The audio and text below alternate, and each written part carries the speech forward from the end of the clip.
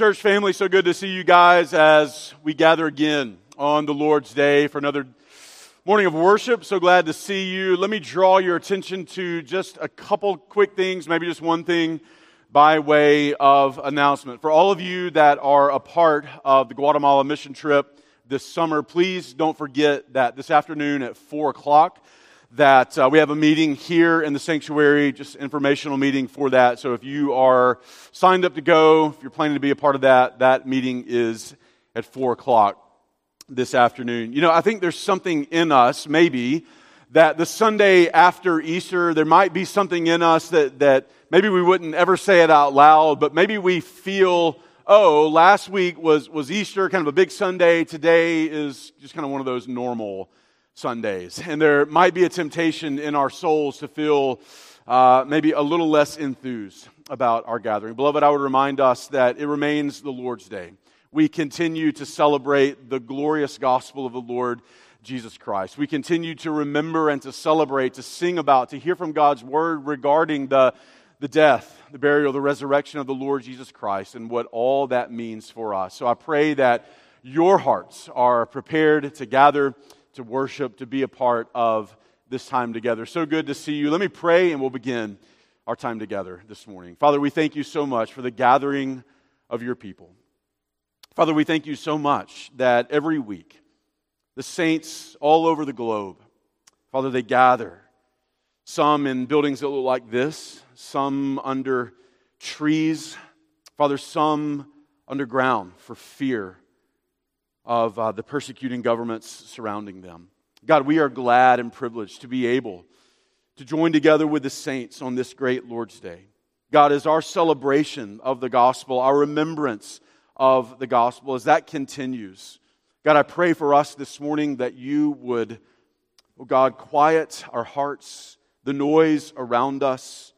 Maybe so many things happened the week behind us. Maybe we're anxious, God, about the things ahead.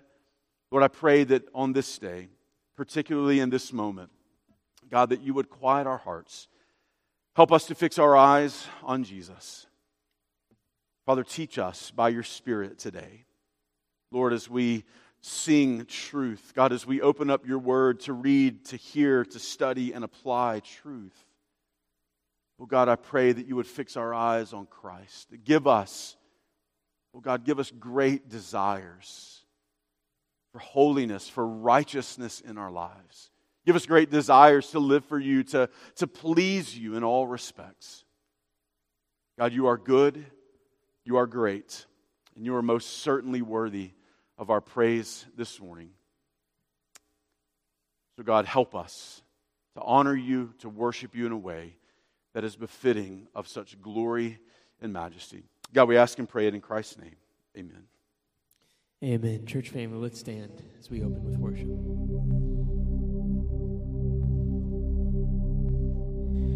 And hallelujah,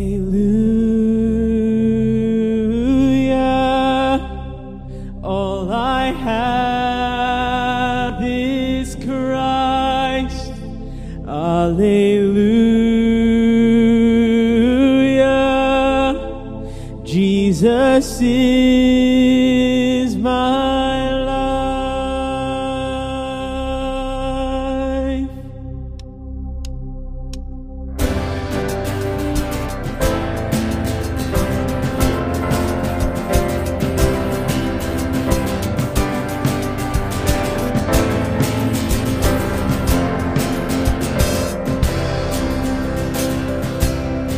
I once was lost in darkest night, yet thought I knew the way.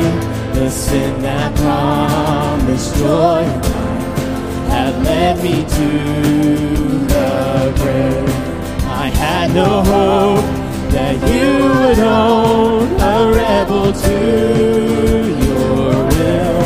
And if you had not loved me first, I would refuse you still.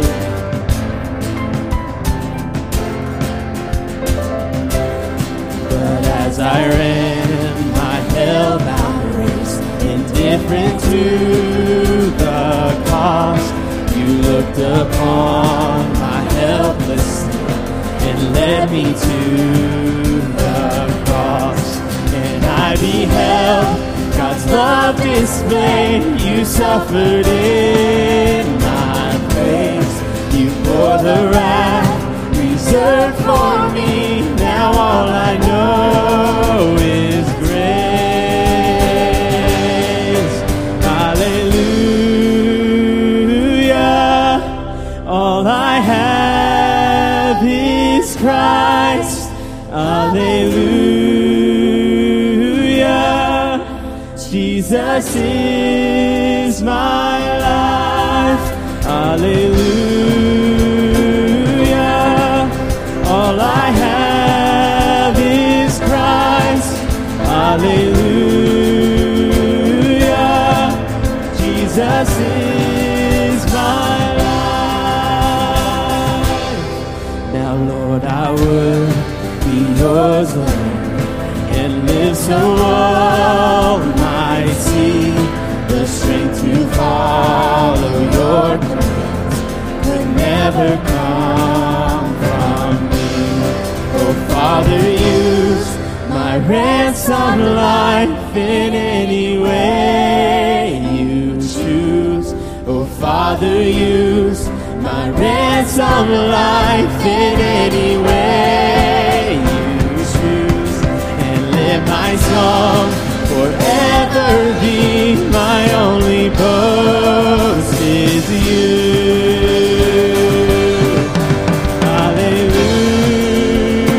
Hallelujah.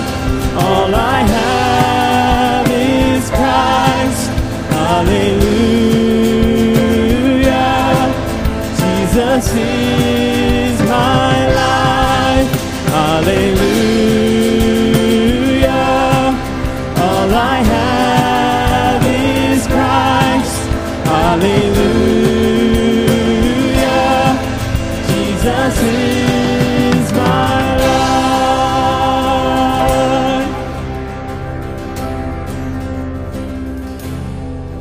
And hallelujah. All I have is Christ. Hallelujah.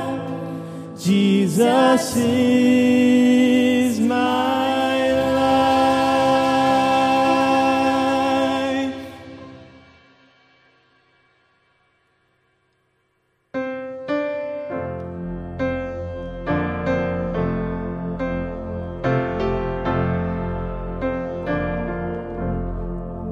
In Christ the true and better Adam, Son of God and Son of Man, who when tempted in the garden never yielded, never sinned, and he who makes the many righteous brings us back to life again.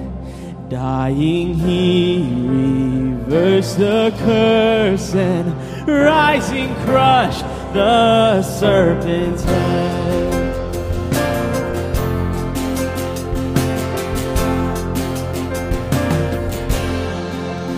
Christ the true and better Isaac, humble son of sacrifice, who would climb the fearful mountain, there to offer up his life, laid with faith upon the altar, Father's joy and only Son, their salvation was provided.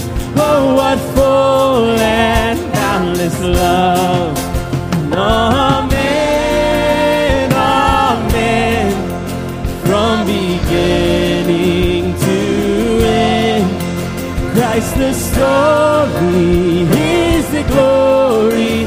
Hallelujah, amen.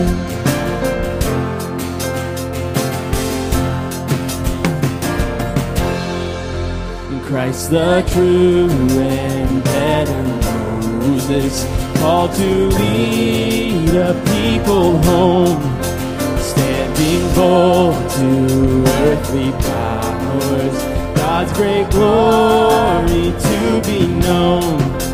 With his arms stretched wide to heaven, see the waters part in two, see the veil is torn forever, cleansed with blood we pass now through. Amen, amen, from beginning to end, Christ the story, His the glory, hallelujah, amen.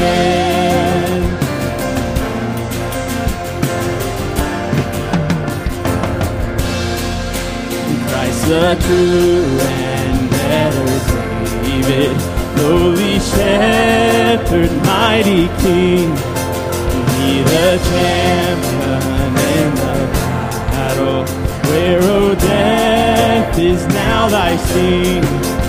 In our place He bled and conquered, crowned Him Lord of majesty. He shall be the throne forever, we shall ere His people be.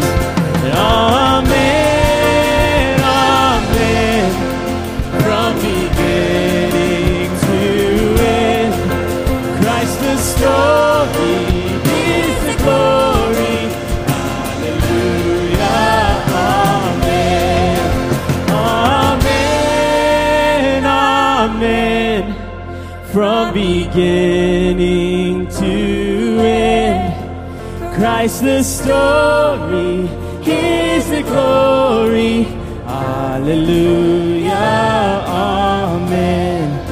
In Christ the story, is the glory, hallelujah, amen.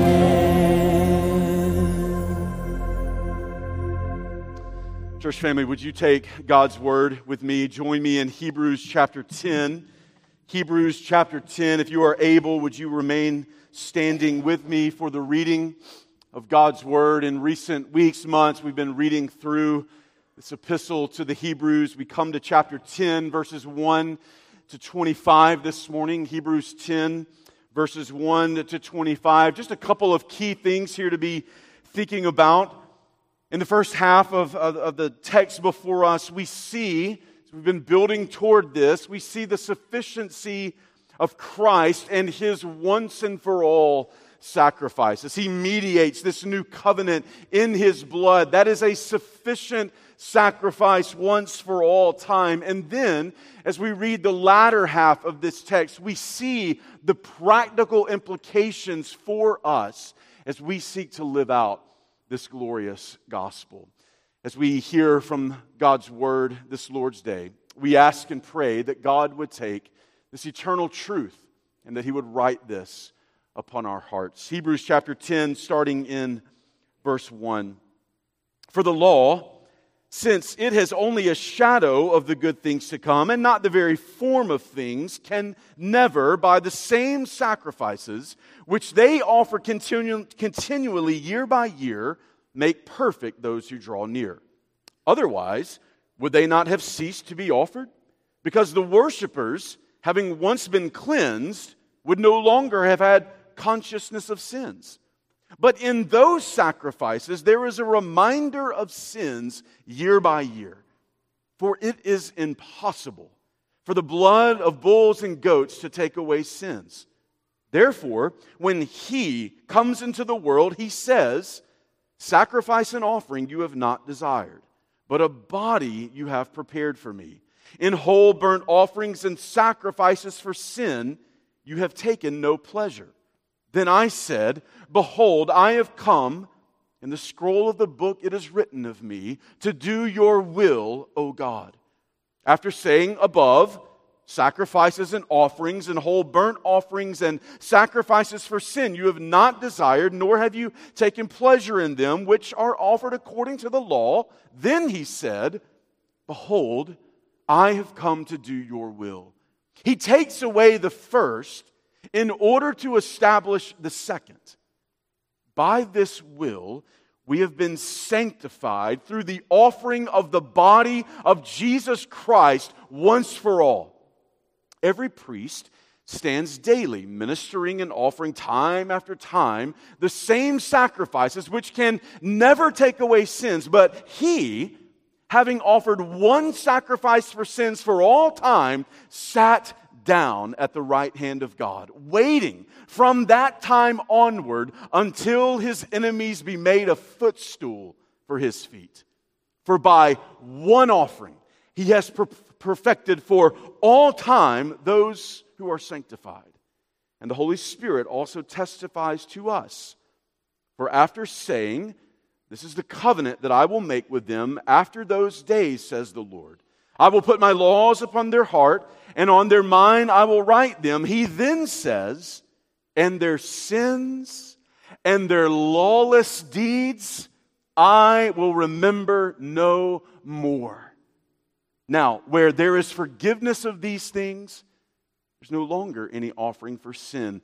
Therefore, brethren, since we have confidence to enter the holy place by the blood of Jesus, by a new and living way which He inaugurated for us through the veil, that is His flesh, and since we have a great priest over the house of God, let us draw near with a sincere heart, in full assurance of faith, having our hearts sprinkled clean from an evil conscience and our bodies washed with pure water. Let us hold fast the confession of our hope without wavering, for He who promised is faithful. And let us consider how to stimulate one another to love and good deeds, not forsaking our own assembling together, as is the habit of some, but encouraging one another, and all the more as you see the day drawing near. Church, would you be seated? And as you do so, let's go to the Lord in prayer together this morning.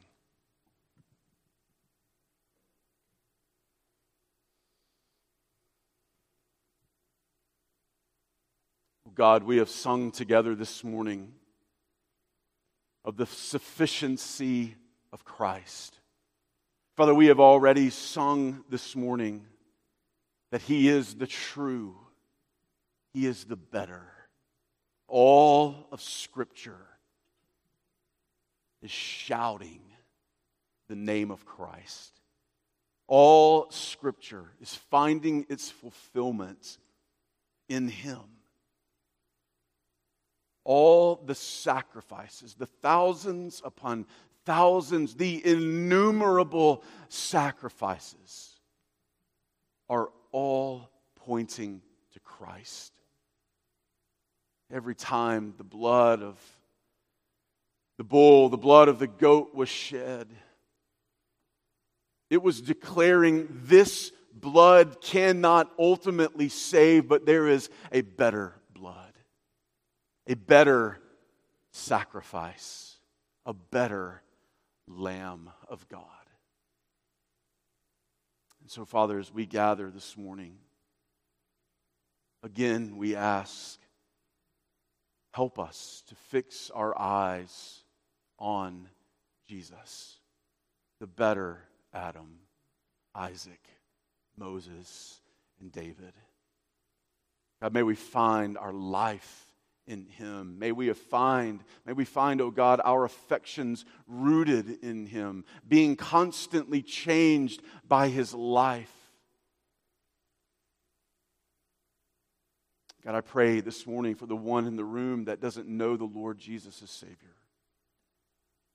God, would you be so kind and gracious to them? Would you come to them? Would you awaken them? Would you give them desires for Jesus that they've never had before? God, may they call out upon the name of the Lord Jesus Christ and be saved. God, I pray for your people, the church, those who have been redeemed by the blood of Christ. They are following hard after the Lord Jesus. God, that you would sanctify us today. Build us up. Change us. Convict us where necessary, O God. Mold us to the truth and the patterns of your word. God, we thank you for this day. We thank you for your grace upon us. God, as we continue to lift our voices and sing, we focus our hearts and our minds on what you, a sovereign and triune God, have done in saving your people from our sins. God, we thank you for that. We pray it in Christ's name. Amen. Amen. Church family, this next song it's a new one. It's All Praise to Him by Sovereign Grace. And this song is simply a song of praise and adoration to the Lord. And as we go through this song, it walks us through why He is worthy of our praise and our adoration. He is the creator of the stars. He's the creator of earth. He is creator of everything, even us. And yet, being creator, He still hears our every prayer. But more importantly, He is Savior. He is the one who died for us so that we might be able to have a relationship with Him again. He is worthy of our praise. So let's stand. And this tune is really easy to pick up on. So sing along as we sing this new song, All Praise to Him.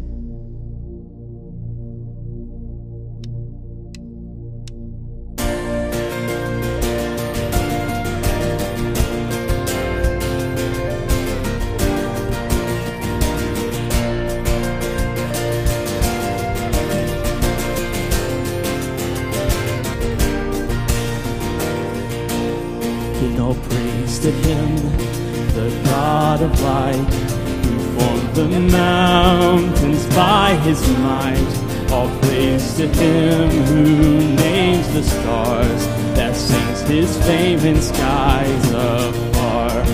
All praise to Him who reigns in love, who guides the galaxies above, yet thinks to hear our every prayer with sovereign power and tender care.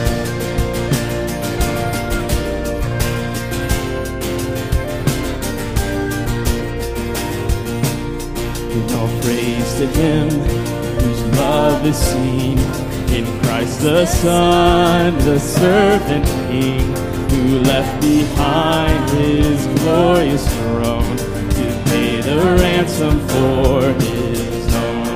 All praise to Him who humbly came to bear our sorrow, sin, and shame, who lived to die, who died to rise, the all-sufficient sacrifice.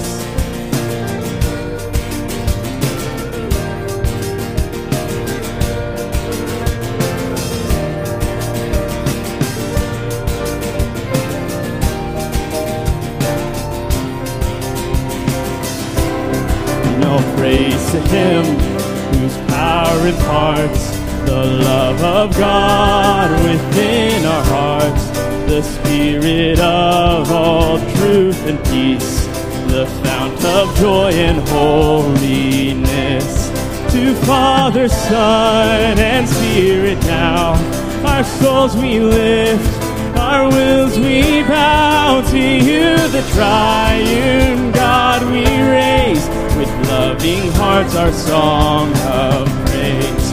To Father, Son, and Spirit now, our souls we lift, our wills we bow to You, the triune God we raise. With loving hearts our song of praise.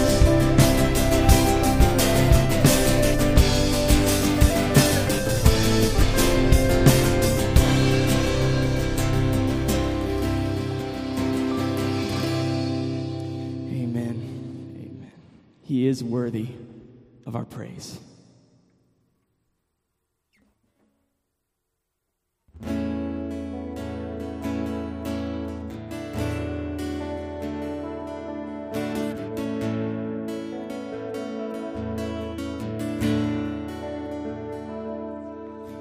the dark is overwhelming and the brightest lights grow dim, though the word of God is trampled on by foolish men, though the wicked never stumble and abound in every place, we will all be humble when we see your face.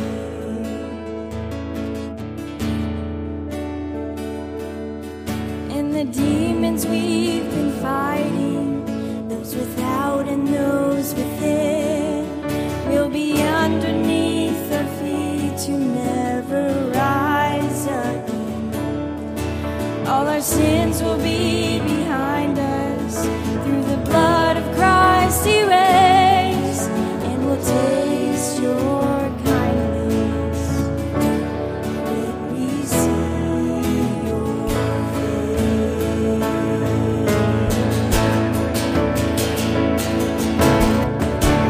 We will see, we will know, like we've never known before. We'll be found, we'll be whole, we'll be yours forevermore.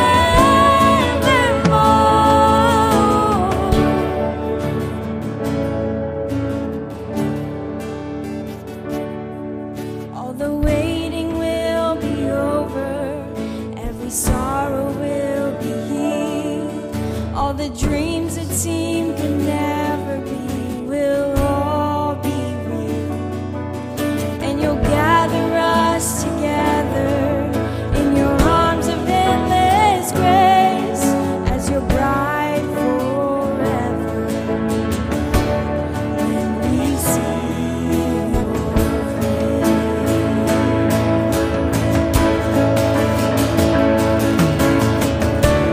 we will see and we will know, like we've never known before.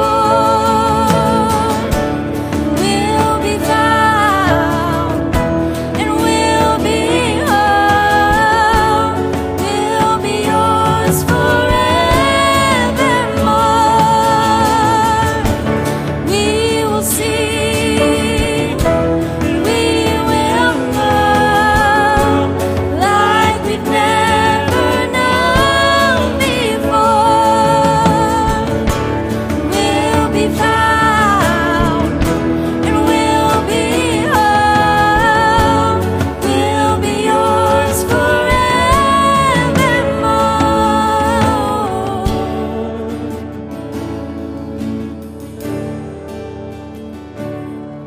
And you'll gather us together in your arms of endless grace as your bride forever.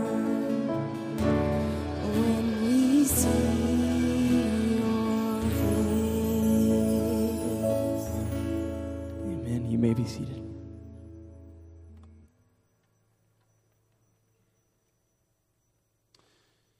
Well, normally at this spot, Pastor Matthew would be here, continue praying for him, for his family.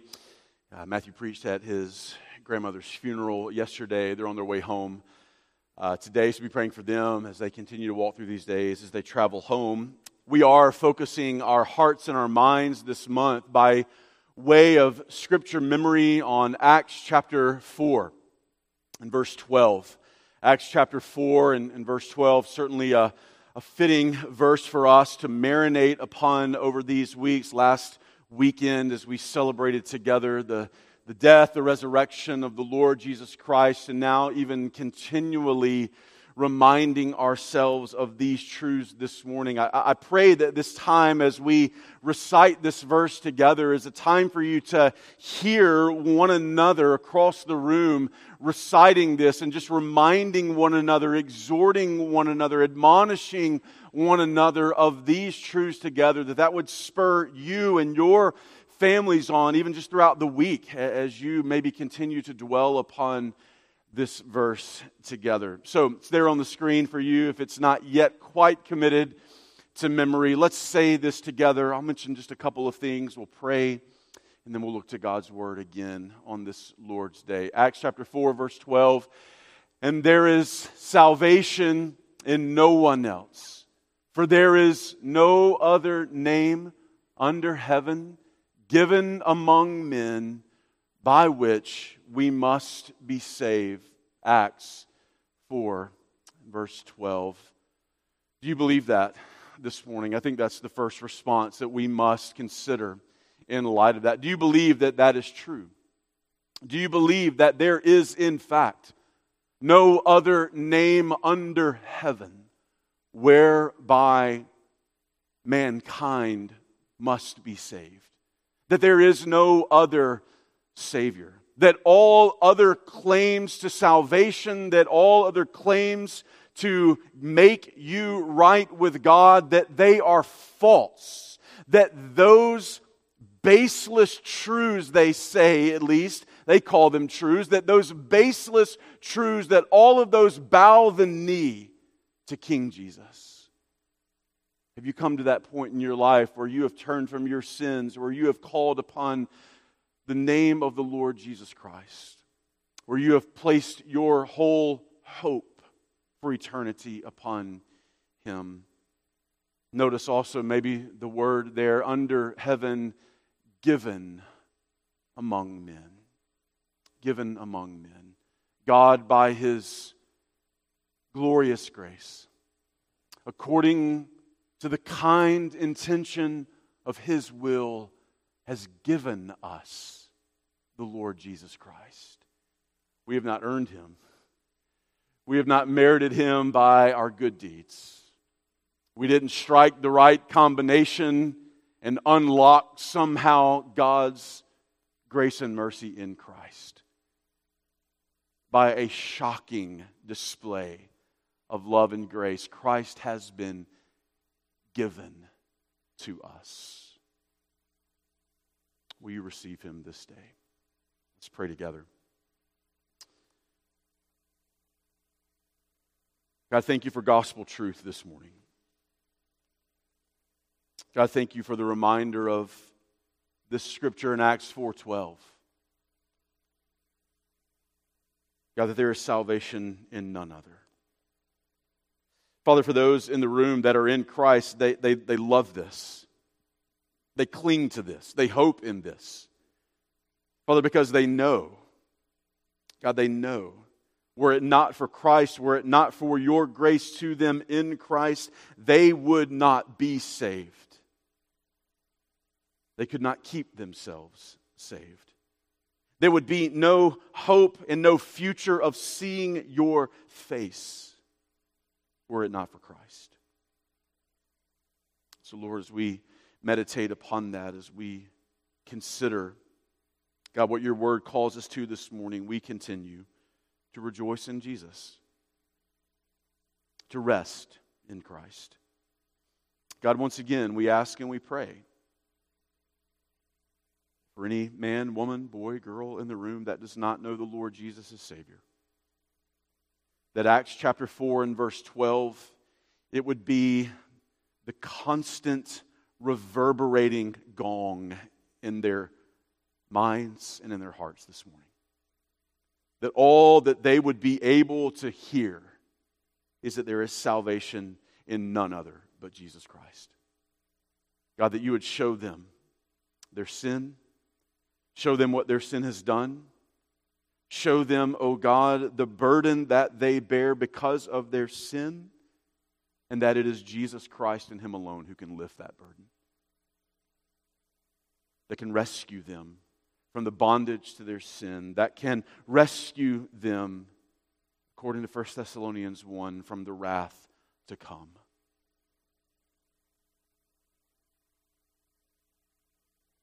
God, as we look to Your Word, as we come back to the Beatitudes and our study through Matthew's Gospel, as we settle our hearts again upon Christ the King, His kingdom, and what it looks like to be inhabitants of that kingdom, Father, I pray, oh God, and Lord, we are asking this because you alone can do this. God, that you, by your Spirit, would work in our hearts. And God, that you would change our deepest longings and affections and turn them away from self, away from worldliness, and turn them, oh God, to Christ. God, give us great longings, passions, hungerings, and thirstings. God, for you, for the things of you, to be what you've called us to be. God, what is before us in the text of Scripture this morning is not some ideal for the aged super Christian. Father, what is before us in your word is the stated condition of every single person who says that they are a follower of Christ. So God, work and move not by the power of the preacher, but by the power of your word, the risen Christ and your Spirit among us. God, move and work and make us in this moment now, oh God, make us more like Christ. And we pray this in His name. Amen. Amen. Well, church family, let me invite you to take God's word and join me in Matthew chapter 5 and verse 6. After a couple of weeks away, we return back to our study through Matthew's gospel most broadly, the Sermon on the Mount, chapters 5 through 7, and then maybe most particularly this morning back into the Beatitudes, coming today to the fourth of these Beatitudes. So just as you're turning there, since it's been a couple of weeks since we've been here together, let me just remind us what these Beatitudes are, these blessings that we see here, what those are. The Beatitudes are the condition. It's describing those who would say about themselves that I am a disciple of the Lord Jesus Christ. I'm a follower. I am an inhabitant of the kingdom. If that be true, if you would say that about yourself, then what's following here in these Beatitudes and really throughout the entire sermon here is that these are the things that will then be true about you in your life. You recall that all of these Beatitudes, they begin with a declaration that true disciples of Christ are what? They are blessed. And we've talked at length about what that means, what that does not mean.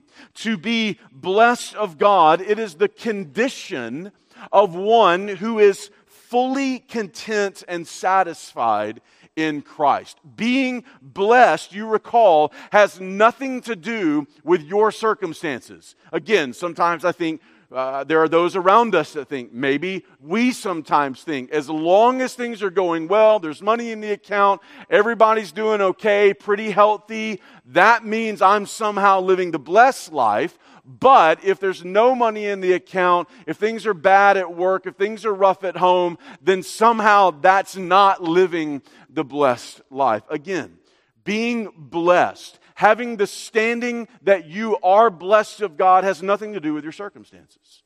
It has everything to do, though, with who Jesus is and what He has done for you. It has everything to do with a fully contented heart, no matter the circumstances in which you find yourself. And so we've looked at these Beatitudes together. Verse 3, blessed are the poor in spirit. Those are the beggar poor, right? They only receive the kingdom of heaven who know how deeply impoverished and broken and sinful and how much they cannot fix that on their own. They are the beggar at the gate pleading only the mercy of God, and they receive it.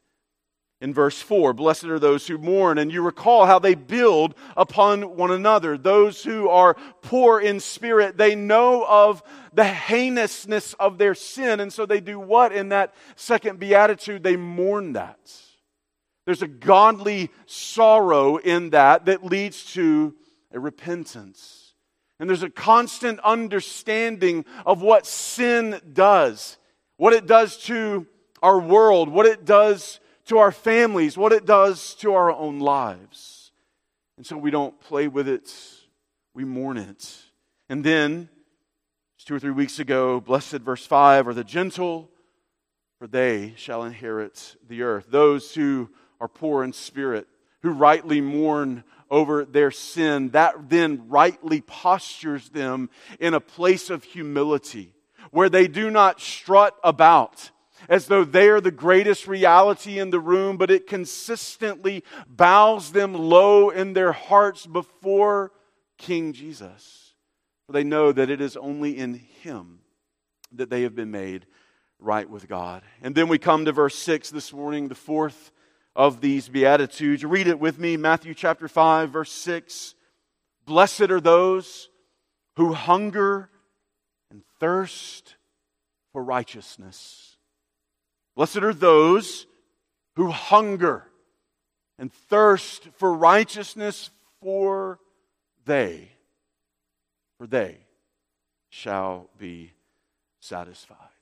Here in verse 6, with this fourth beatitude, Jesus points us to think about our greatest physical need for just a moment, that of hunger and that of thirst.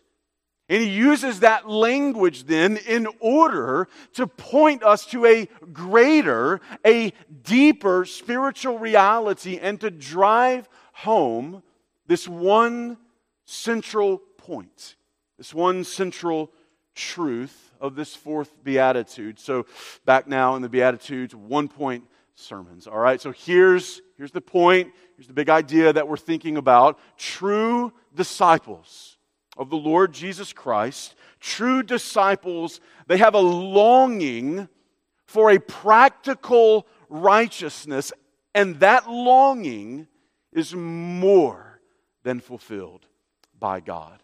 So those who say, I am in Christ, those who say, I am a Christian, they have a longing in them. A longing, an ongoing, as we'll see, longing for this practical righteousness. We'll think through that in a minute.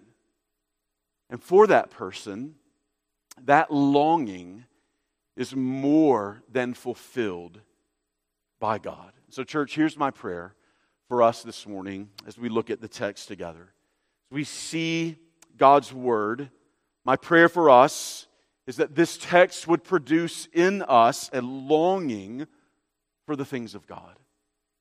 A longing for the things of God, and a knowledge and an understanding that that longing will be satisfied in Him. That while we live our lives on this earth, even while we enjoy certain good things about this life, as we enjoy some of God's common graces to us, my prayer, though, is that as we're living and enjoying this life, that the things of this world would hold absolutely no charm for us. That we would not look to them for our satisfaction. That they would not capture our affections. And that our hearts and our minds would be drawn to the goodness of God, to the greatness of our Savior.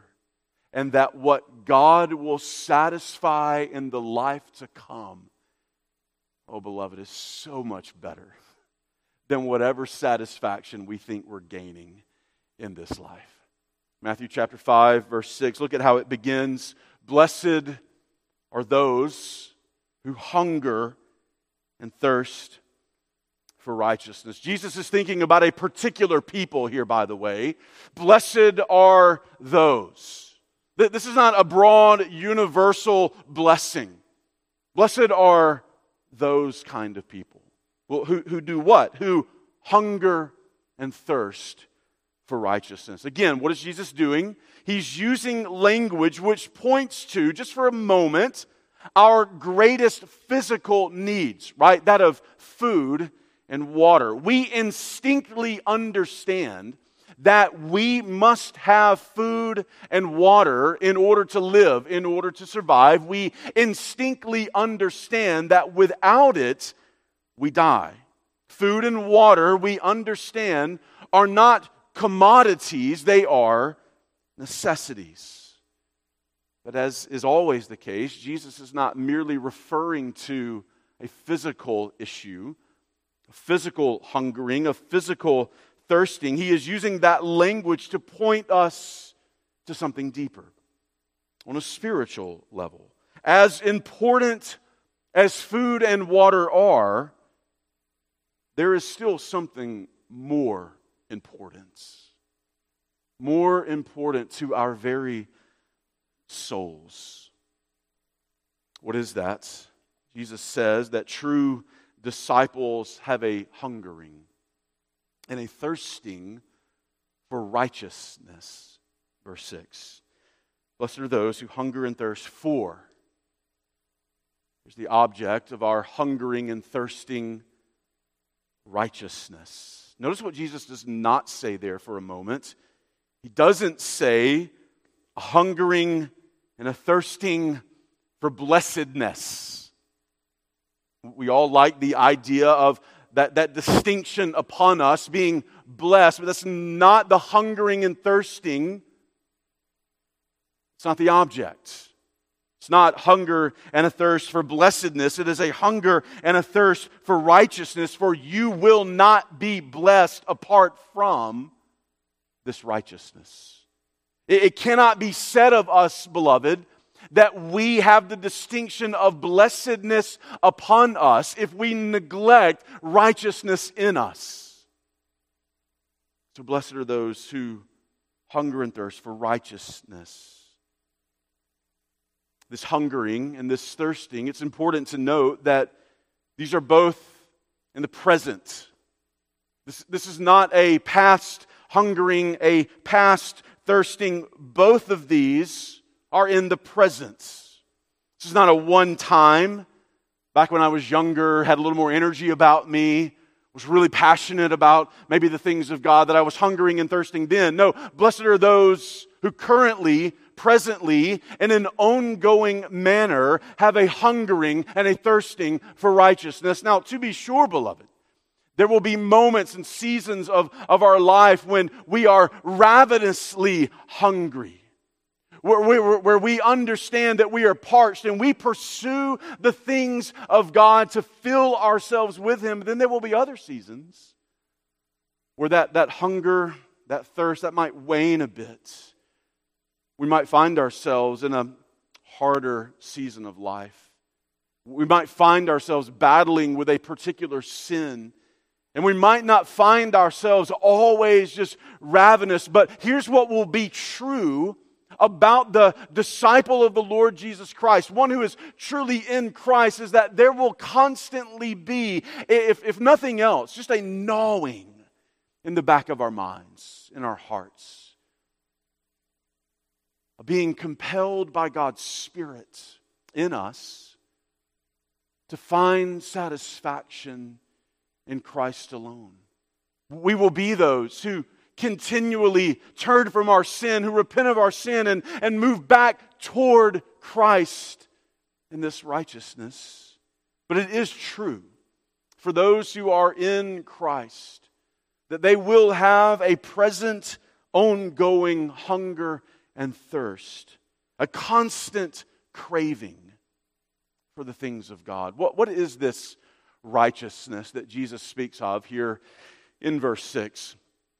Throughout the New Testament, throughout really the psalm of God's Word, this idea of righteousness really kind of comes to us in a couple of ways.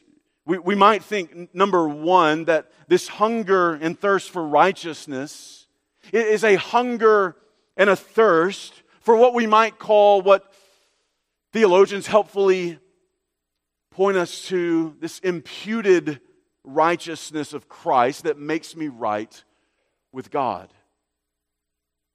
We might think that this is referring to the righteousness that only Jesus can give me that changes my standing before God as one who is guilty to one who is innocent.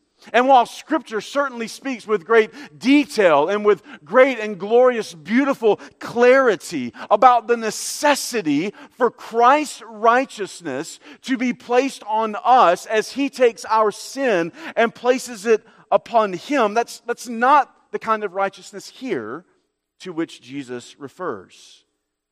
And I would just remind us that spiritually dead people, those who are dead in their trespasses and sins, they don't hunger or thirst for anything, for they are dead.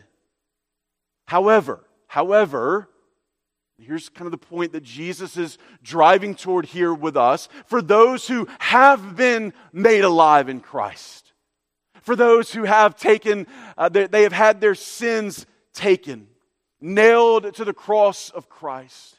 They have had those sins placed upon Jesus Christ. We talked last week about Him becoming the curse for us. For those who have turned from their sins and they've placed faith in Christ, they will then naturally begin to hunger and to thirst for righteousness. You can't generate in you enough hunger and thirst to make you right with God.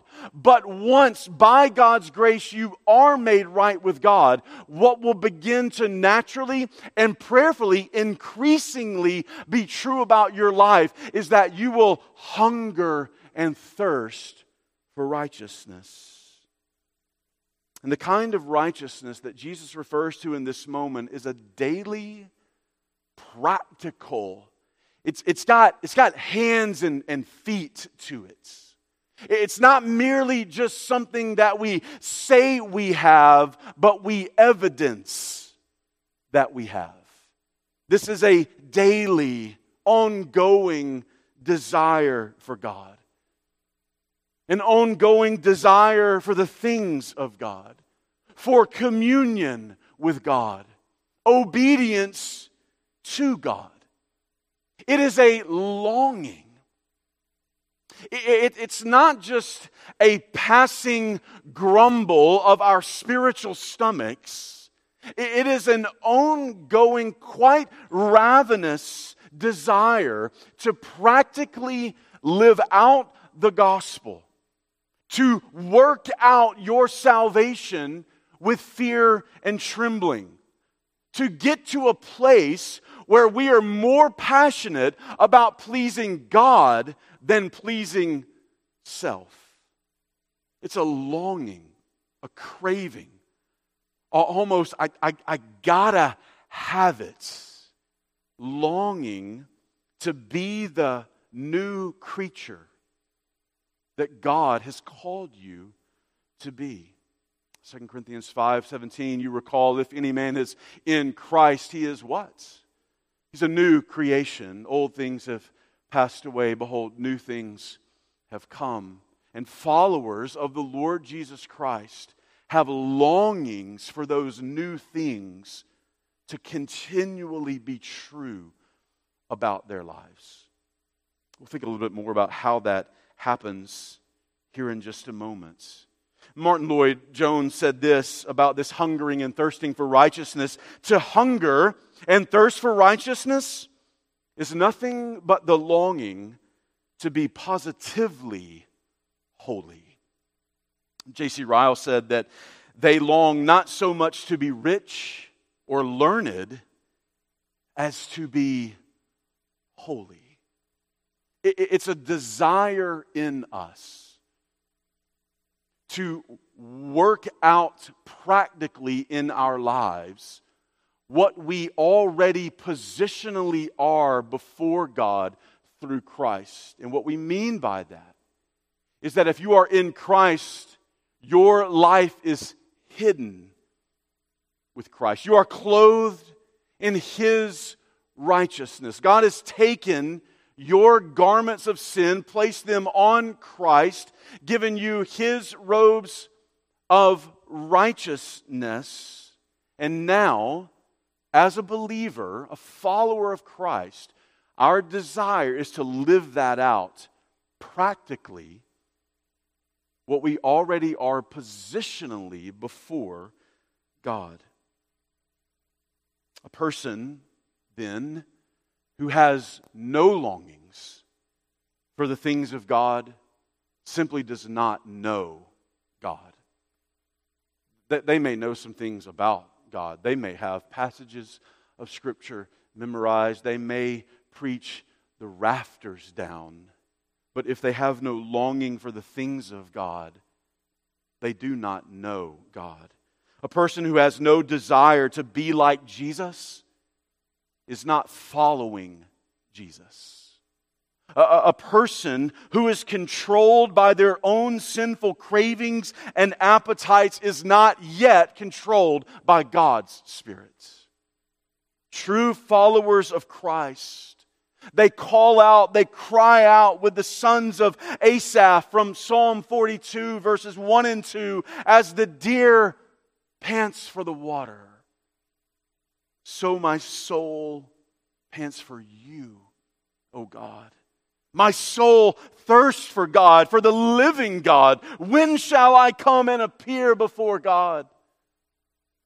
The author of that has, for some reason, been separated from the people of God, the gathering of God's people in Jerusalem. There is a longing, a craving, thinking about the deer, just panting. I gotta have it or I die.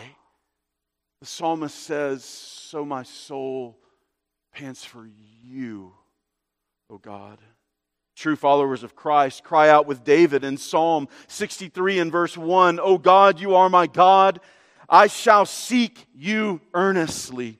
My soul thirsts for you. My flesh yearns for you in a dry and weary land where there is no water. The follower of Christ calls out again with David in Psalm 143 and verse 6. I stretch out my hands to you. My soul longs for you as a parched land.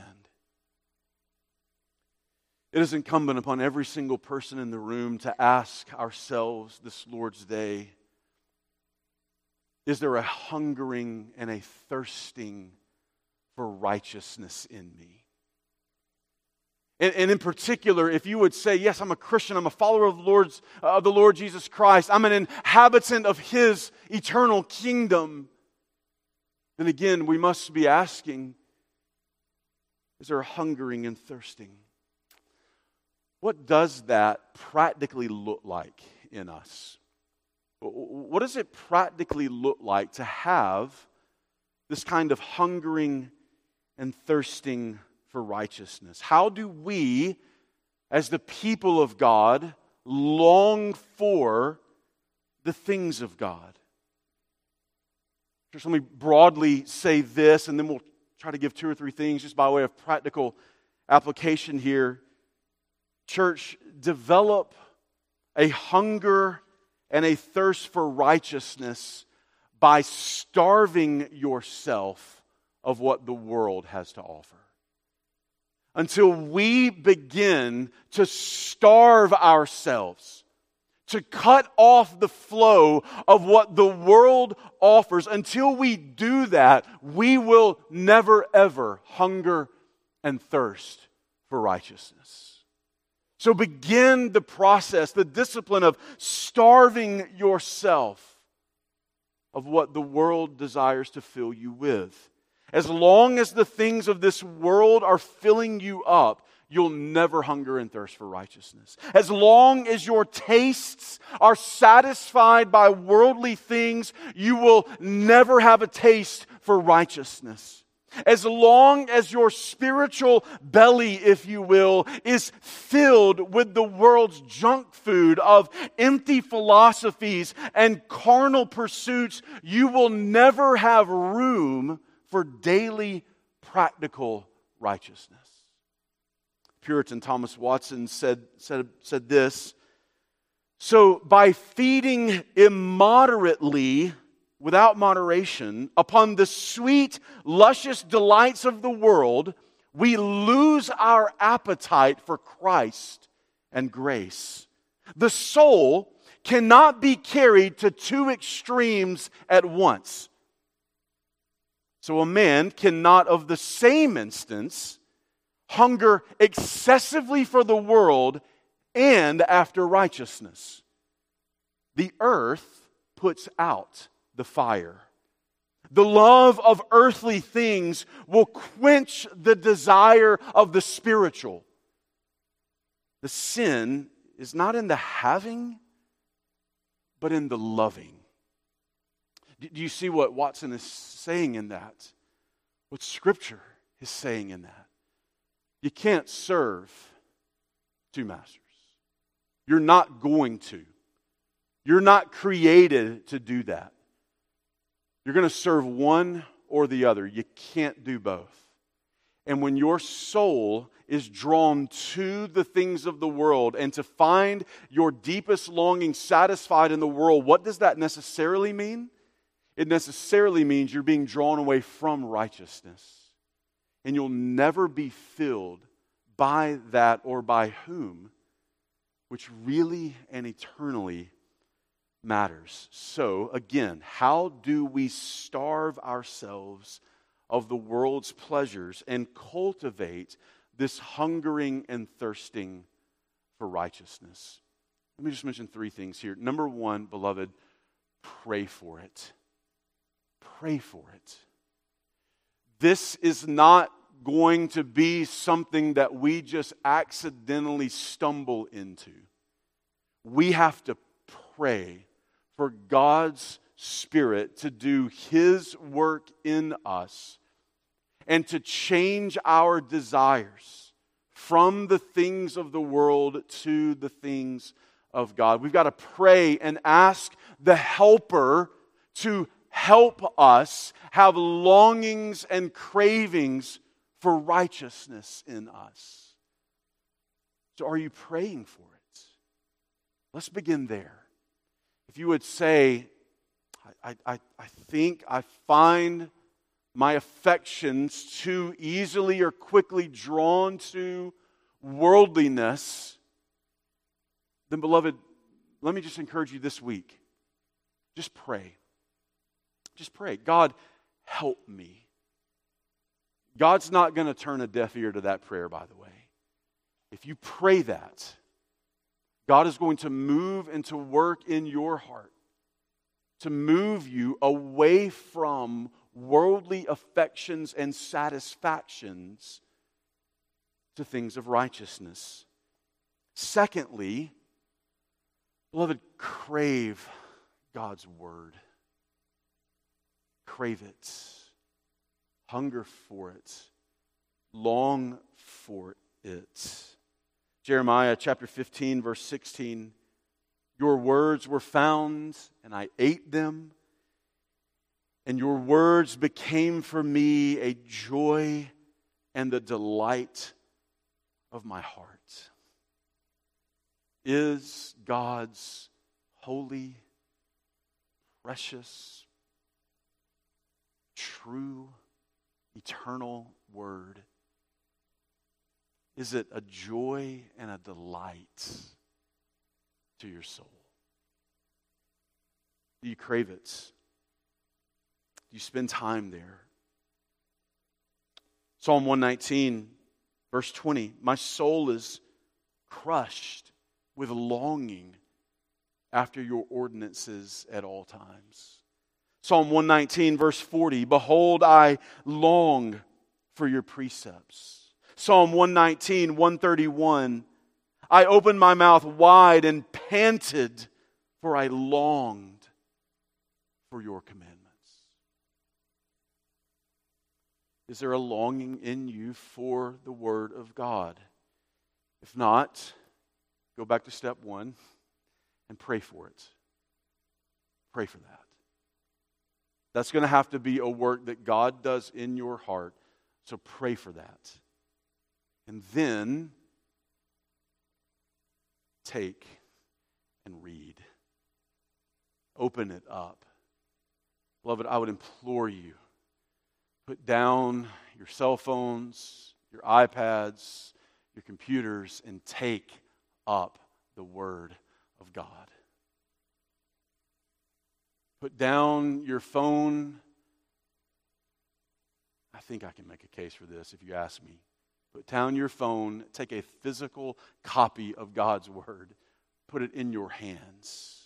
Put a pen in your other hand and read and study and ask questions and pray for clarity and understanding. Chew on it throughout the day. Meditate upon God's Word. Pray that God would help you to apply it to your life. Listen to it. Listen to it being preached, not just in this moment. Find faithful preachers of the gospel and listen to them. Fill your heart, your soul, your mind, your affections with the Word of God, beloved. I fear we are far too easily amused and entertained by things that just do not matter. They don't matter. God is not impressed with our social media followings. God is not impressed by our accumulations. God is so desirous for your hearts. Are you, beloved, equally desirous for His? Equally desirous to know Him through His Word, to hear from Him through His Word, to commune with Him, prayer in His Word.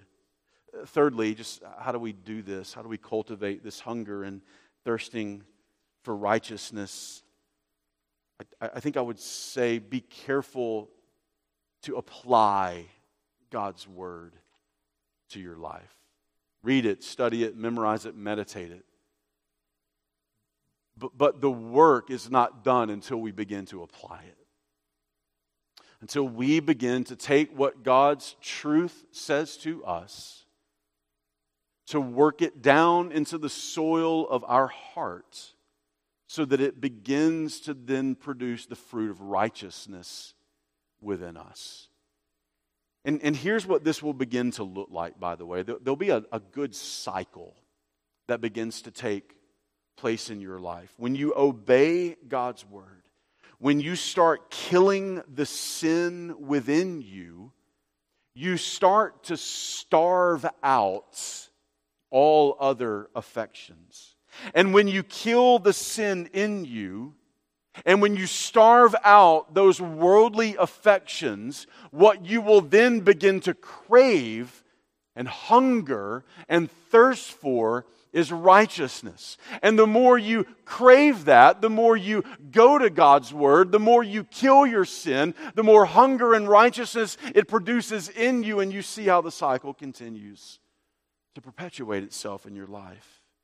Turn to Colossians 3. Colossians chapter 3. Ephesians, start there. Ephesians chapter 4. Just a couple of texts here. Ephesians chapter 4. And there's a lot here that we just simply can't cover, so if you want to this week, kind of think through this Ephesians text. We'll look at Colossians in a moment. There are just riches here for you to help you in developing a hungering and a thirsting for righteousness. So Apostle Paul, writing to God's people, the church, talking about in these latter chapters of Ephesians what God's salvation by grace through faith in Christ should practically look like in our lives. He says this, Ephesians 4, verse 22, in reference to your former manner of life, the old you, pre-Christ you, lay aside the old self, which is being corrupted in accordance with the lusts of deceit, and that you be renewed in the spirit of your mind and put on, you see it? There's things we're going to put off, and now there are things we're going to put on. And friend, I would just remind you, this won't magically happen. We're going to have to work out our salvation in this way. Sanctification and the producing of these desires in us requires some work and toil on our part. That we kill sin in us. That we lay it aside and then put on the new self, which in the likeness of God has been created in righteousness and holiness of the truth. Turn to Colossians chapter 3. Colossians chapter 3, verse 8. Same idea in Colossians as in Ephesians. Here's the gospel, Paul says. Here's how you live that out. Colossians 3, look down to verse 8. But now you also put them all aside. Anger, wrath, malice, slander, and abusive speech from your mouth. Do not lie to one another, since you laid aside the old self with its evil practices, and have put on the new self, who is being renewed to a true knowledge, according to the image of the one who created him. A renewal in which there is no distinction between Greek and Jew, circumcised and uncircumcised, barbarian, Scythian, slave and freeman. But Christ is all and in all. So, as those who have been chosen of God, holy and beloved, put on a heart of compassion, kindness, humility, gentleness, and patience, bearing with one another and forgiving each other. Whoever has a complaint against anyone, just as the Lord forgave you, so also should you, beyond all these things, put on love, which is the perfect bond of unity. Here's the point. How do we cultivate practical hungering and thirsting for righteousness? Pray for it. Go to God's Word. Crave the Word of God. And then as you read and study and grow in knowledge, apply. Apply it. Do what it says to do. 2 Timothy chapter 2, verse 22, now flee from youthful lust and pursue righteousness, faith, love, and peace with those who call upon the Lord from a pure heart. Blessed are those who hunger and thirst for righteousness. What's the end result? Verse 6, for, because they, the ones who hunger and thirst for righteousness, they shall be satisfied. Or satisfied means to feed or to fatten.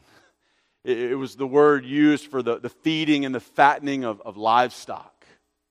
To fatten them till they could take no more, giving them all they could eat or drink so that they were completely and totally satisfied.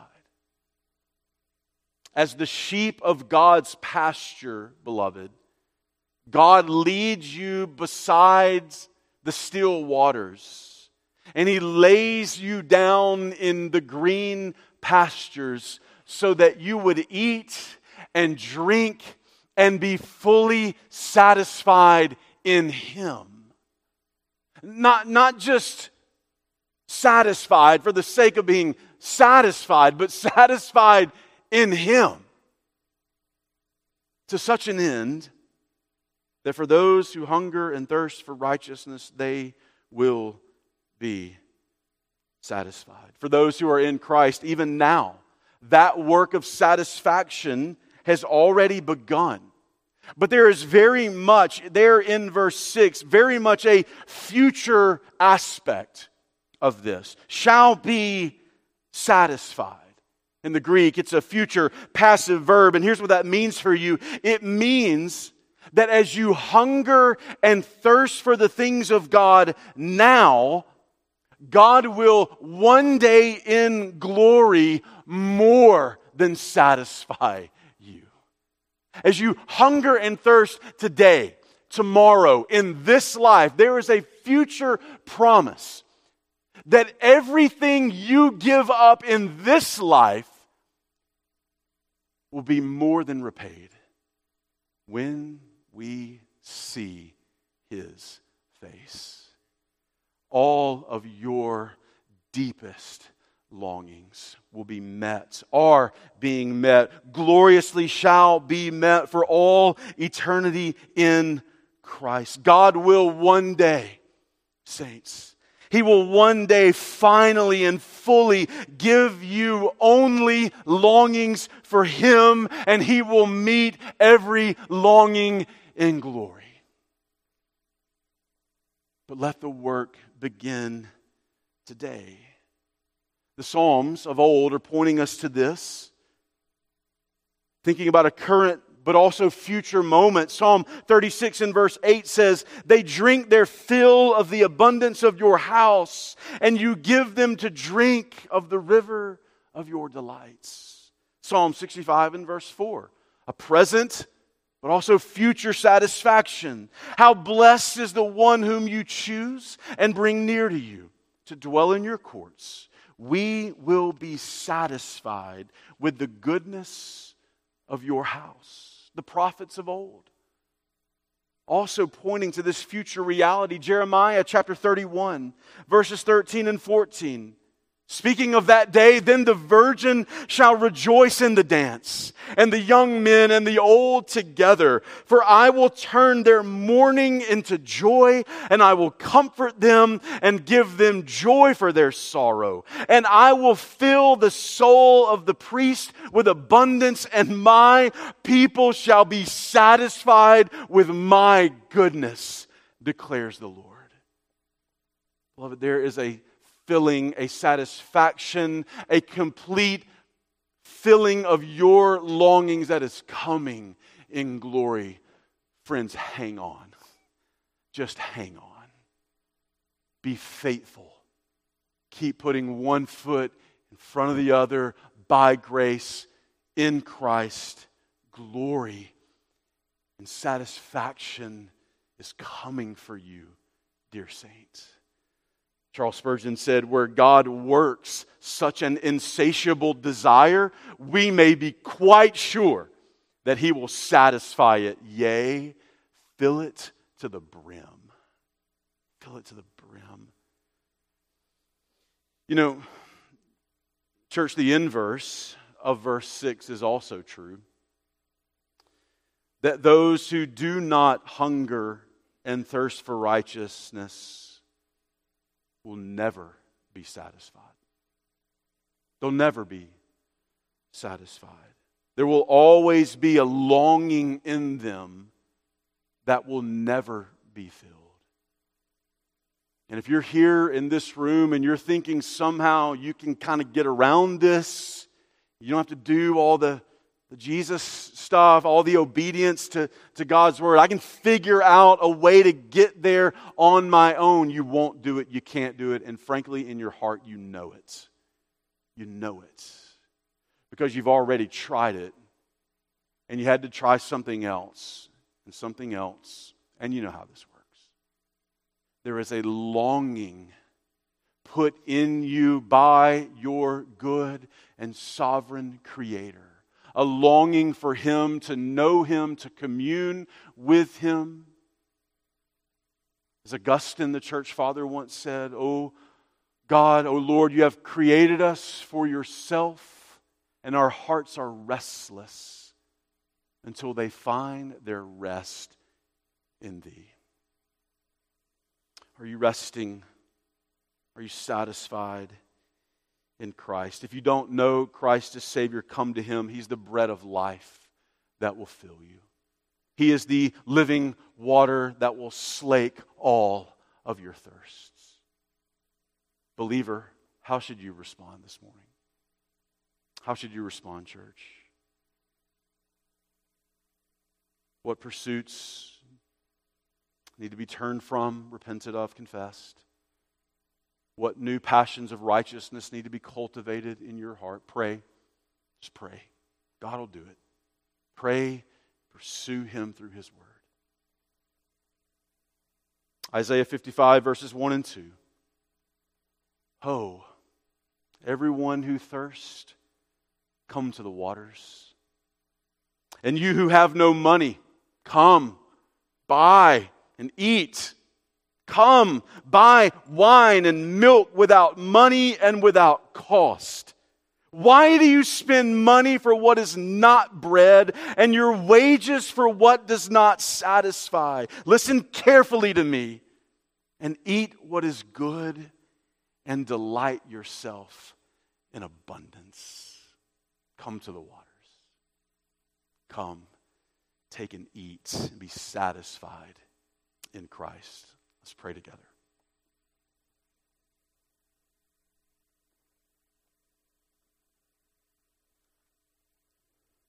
God, there is a lot here for us to continue to meditate upon, to dwell upon.